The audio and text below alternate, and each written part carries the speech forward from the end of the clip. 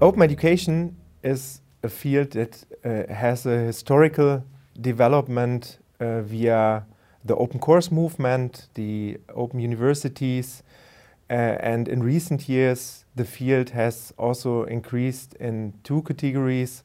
The one being open courses. There are thousands of massive open online courses available from higher education institutions. At the same time, there is a policy development to increase the publication of open educational resources. Both contribute to a new socio-technological ecosystem that enables learners who are also outside higher education to get access to higher education and to develop their lifelong learning skills.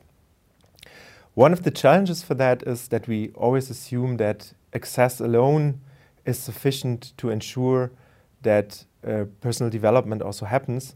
On the other hand, there are a lot of requirements before you can enter this type of learning.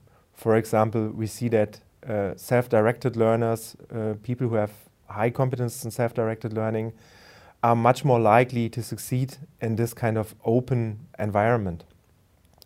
So while we think that these open environments are very open, and they are in terms of access, there are still many hidden barriers and gates to let people make use of these kind of open socio-technological environments.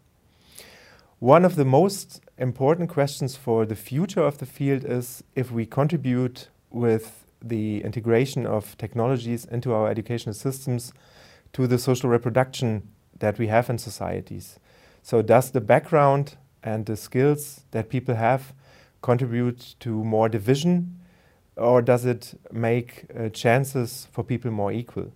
So this is one of the most critical questions that we should ask ourselves in the near future when we introduce more technology into the educational system.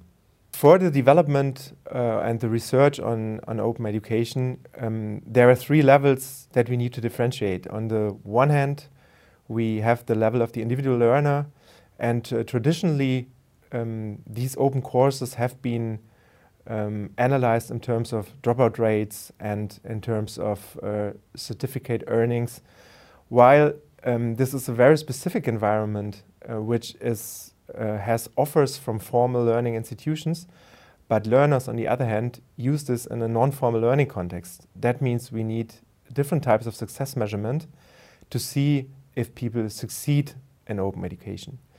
You have a huge variety of learners in these kind of environments. Some are degree seeking, some are certificate seeking, but some are also knowledge seeking. That means there is a huge variety of goals and intentions when people use these kind of courses for their personal but also professional development. Another challenge for the development and design of open courses is the question of scalability, educational scalability, which mostly refers to scalable feedback and assessment practices. So one of the most important challenges there is how we can design feedback and assessment practices on different cognitive levels that are scalable also to massive amounts of learners. And this question also relates to scaling problems we see in traditional higher education, face-to-face education. The last question is the question, what are the effects on the institutional level if higher education institutions open themselves or open their education for the general public, for externals? What is the innovation cycle that follows after this kind of innovation projects, and in how far do these projects also relate to the traditional education? These are the most striking questions with regard to the future research for open education and massive open online courses.